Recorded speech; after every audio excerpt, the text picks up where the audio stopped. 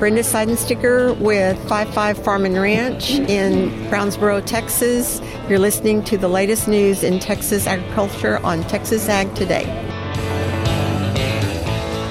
Welcome to Texas Ag Today, a daily look at the latest news in Texas agriculture.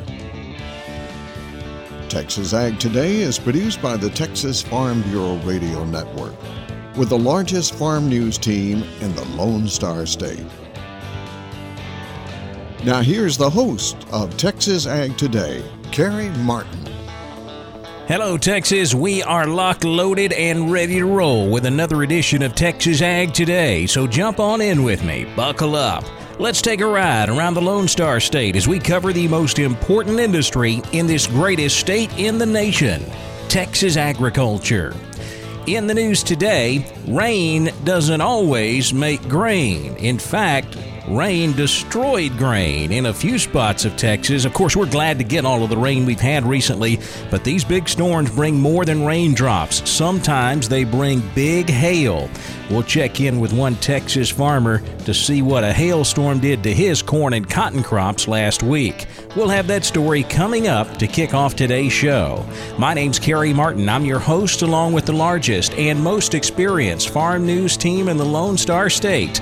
And we're all standing by to bring you the latest news in Texas agriculture, from the piney woods of East Texas to the rocky ranges of the Trans-Pecos, and from the Panhandle down to the Rio Grande Valley. There are signs of improving conditions in parts of the Texas High Plains, but there are also plenty of signs of how much more rain is needed.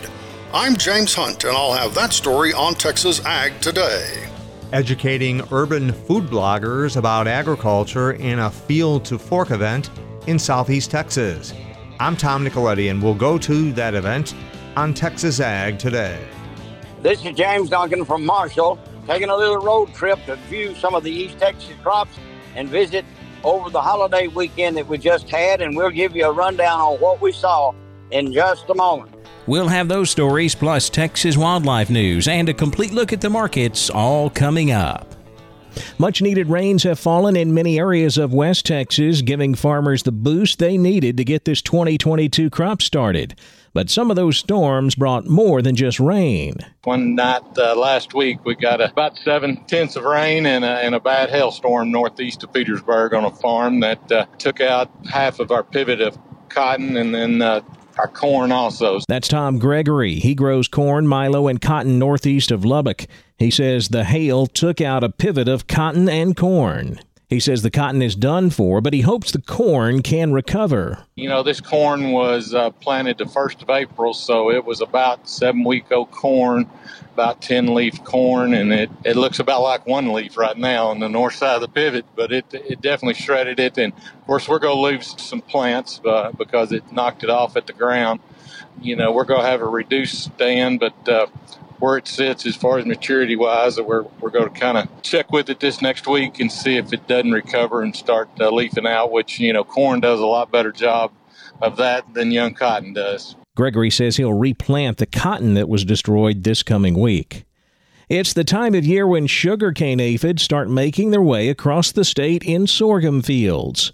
Pioneer field agronomist Ron Joyner says the time to scout in South and Central Texas is right now. Probably a general rule of thumb is if you have 30% of the leaves with, say, 50 aphids on a leaf, and I'm going to tell you, those things are small and they're hard to count.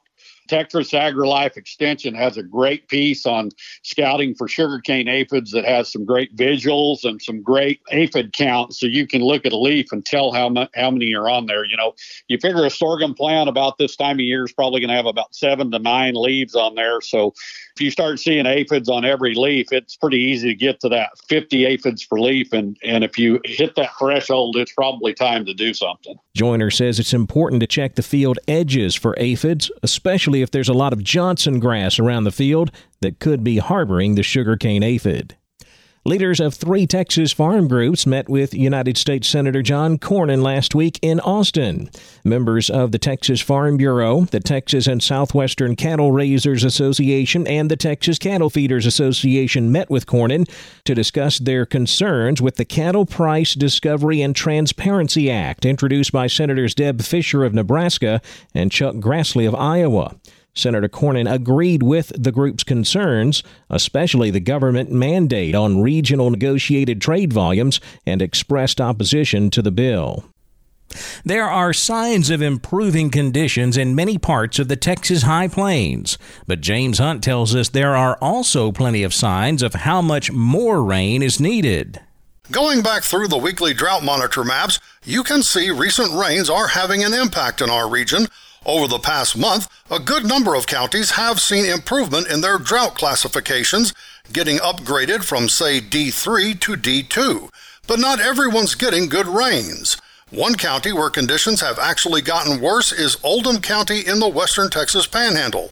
Oldham County, which includes Vega, is now in the worst drought classification, D4, and Extension Agent Amanda Spiva says the county has seen the effects of prolonged drought. Not much of the wheat came up this year. It did, but it wasn't very strong, so not as many cattle turned out as we normally do for graze out. Pastures are getting pretty bare. Spiva says there's some talk of increased culling rates come the fall, but for now, ranchers doing what they can.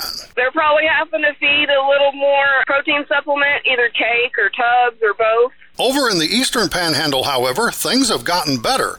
In Collingsworth County, which includes Wellington, Extension Agent Kenny Patterson says the approximately 4 inches of rain received last week was almost perfect. It was spread out in timely rains, and it didn't come all at one big rain. We had one little batch come through that washed out a little bit of cotton that was planted real shallow, just trying to dust it up. Those guys are going to have time to replant. So overall, I'd say that rain was pretty beneficial. Beneficial for crops and cattle. Grazing land right now, after these rains, is starting to look better and better. Previously, before the rains, we were real dry, getting real short in our grassland. So we have been seeing some improvement around the area, but there's still a long way to go and much more rain is needed.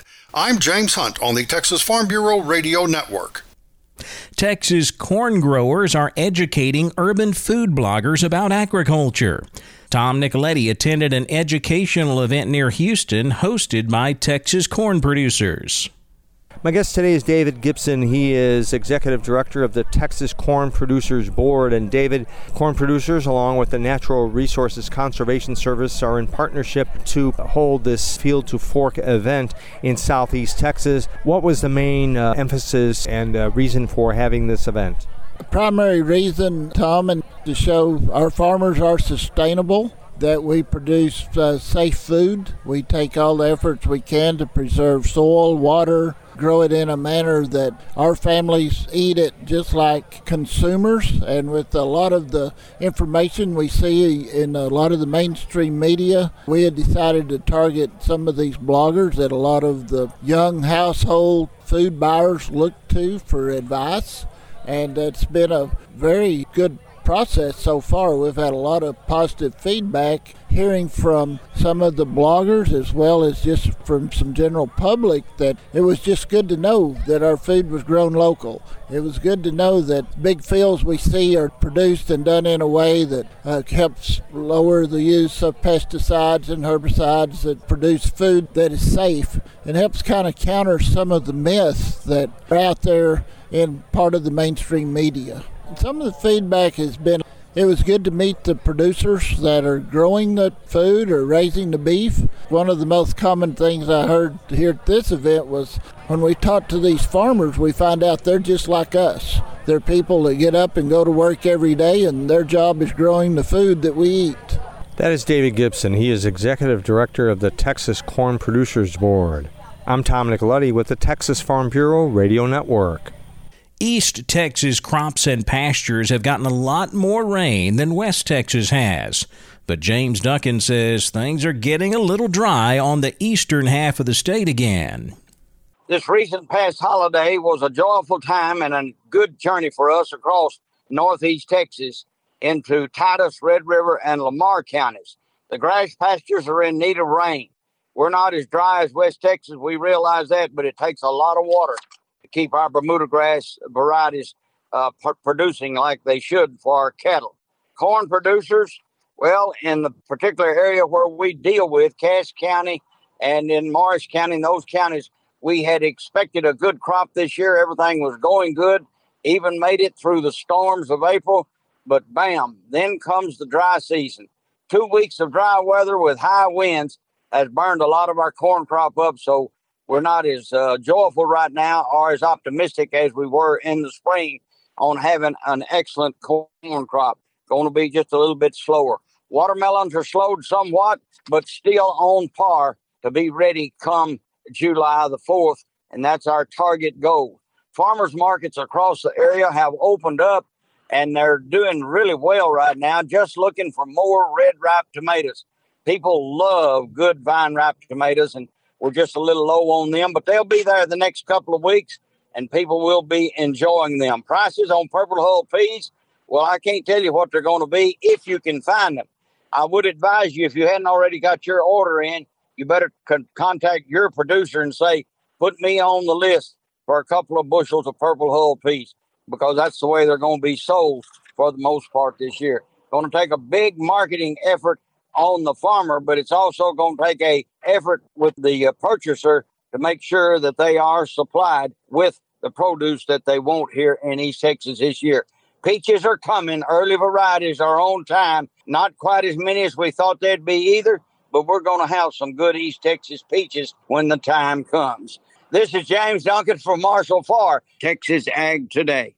If you're interested in the emerging carbon and water markets and the benefits and pitfalls that could come with those, you might want to sign up for the Texas Wildlife Association's annual Private Lands Summit. I'm Jessica Dolmel, and I'll have details coming up on Texas Ag Today.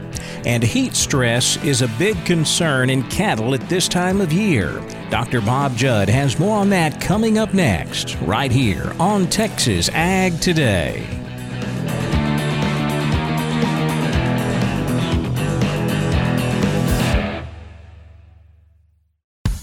Texas Farm Bureau Insurance has protected fellow Texans with auto, home, health, and life insurance since 1952. With more than 260,000 square miles of land and 27 million people, that's a lot to cover. Whether you're wrangling cattle or wrangling kids, we're proud to protect Texans in all Texan ways of life. Visit Texas Farm Bureau Insurance today at tfbinsurance.com to get insurance for Texans by Texans. Coverage and discounts are subject to qualifications and policy terms and may vary by situation. We're keeping you informed on everything happening in Texas agriculture on Texas Ag Today. Heat stress is a big concern in cattle at this time of year. Dr. Bob Judd says this is especially true for dairy cattle.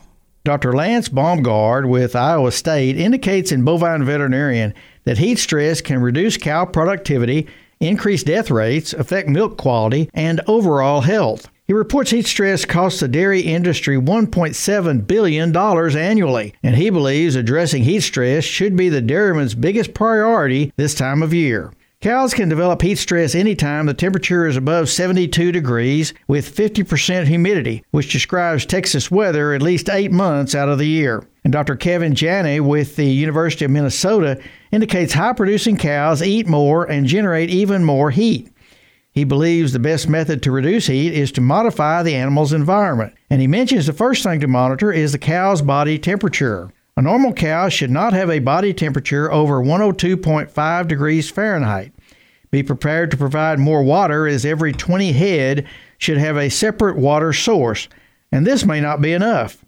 Water consumption can increase 50% in high temperature periods, and a 1,400-pound cow produces 65 pounds of milk needs 36 gallons of water per day at 90 degrees outside air temperature.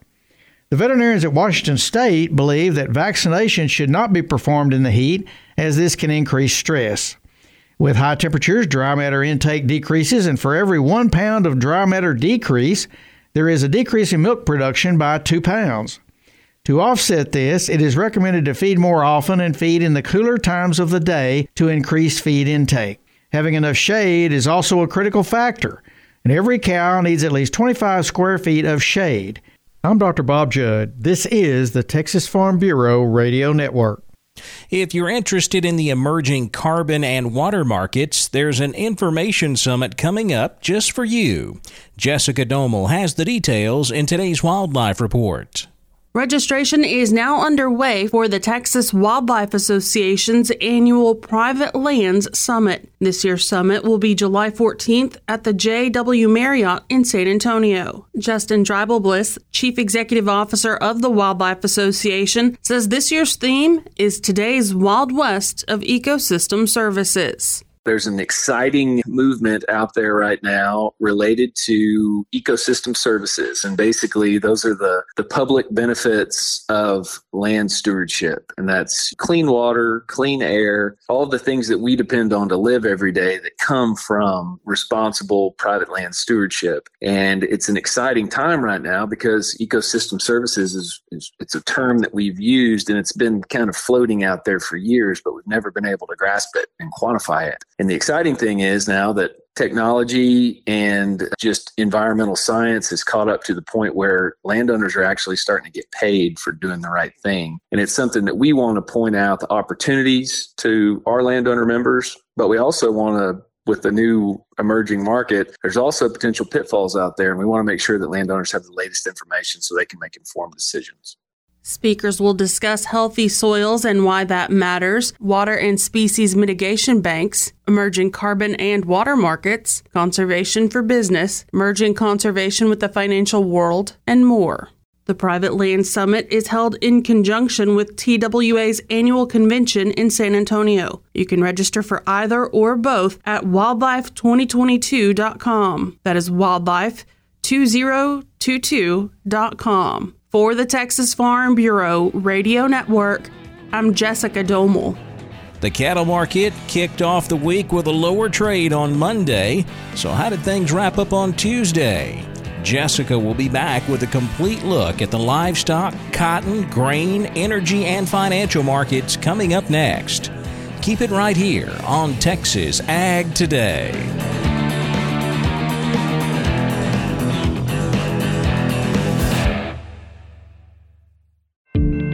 Do you know what to do if you're stuck on the railroad crossing? Get out of your vehicle. If a train is not approaching, find the blue and white emergency notification system sign on the traffic signs at the crossing. For help, call the number on the sign and give them the crossing number so they know your location and can alert train traffic. Remember, find the blue and white to save your life. For more information, visit oli.org.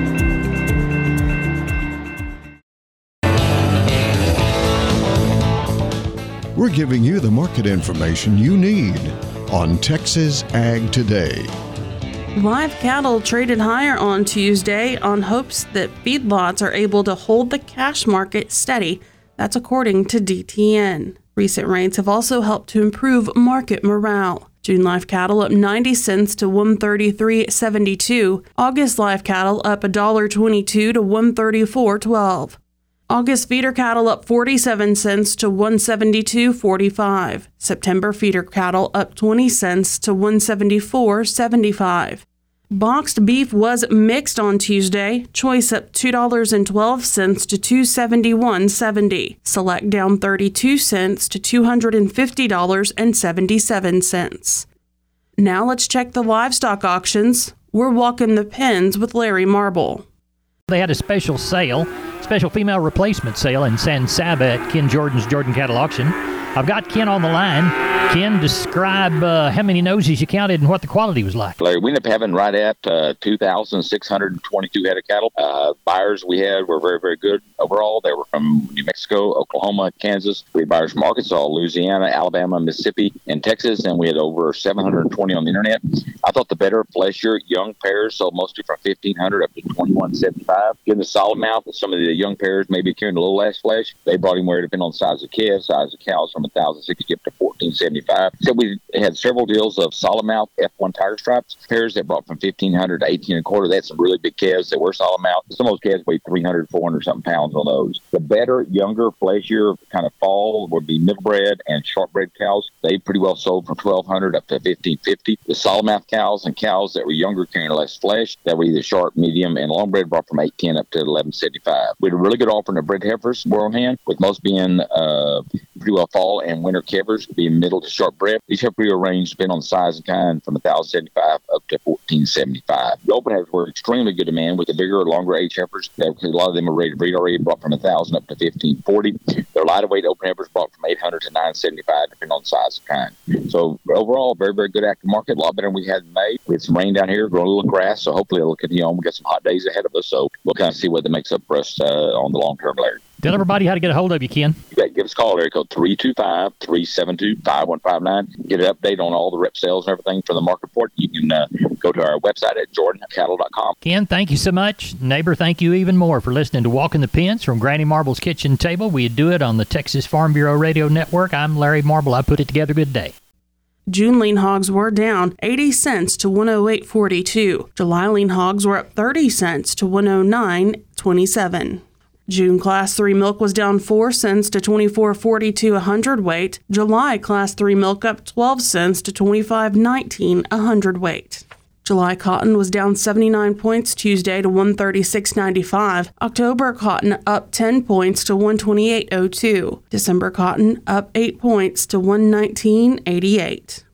July corn up 14.5 to 7.57 even. September corn up 11.5 to 7.25 3/4. December corn up 11.5 to 7.14 even. July hard red wheat down 20 3/4 at 11.49 1/4. September hard red wheat down 20.5 to 11.56 1/4. Natural gas fell 5 cents Tuesday to 9.37. August natural gas up 4 cents to 9.35. Crude oil prices increased on Tuesday. July West Texas Intermediate crude up $1.48 to $119.98 a barrel. August crude oil up $1.61 to $11.17 67 a barrel. Analysts say a lot of that price increase is due to expected tight inventories. The Dow up 179 points to 33,095 Tuesday. The S&P 500 up 27 points to 4,149.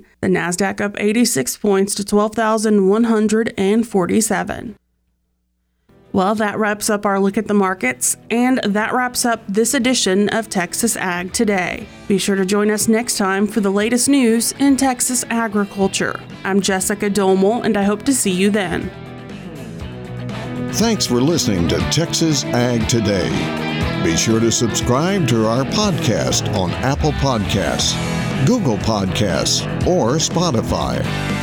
For more Texas Ag news and information, check out our website at texasfarmbureau.org or tfbradio.com. Texas Ag Today is a production of the Texas Farm Bureau Radio Network.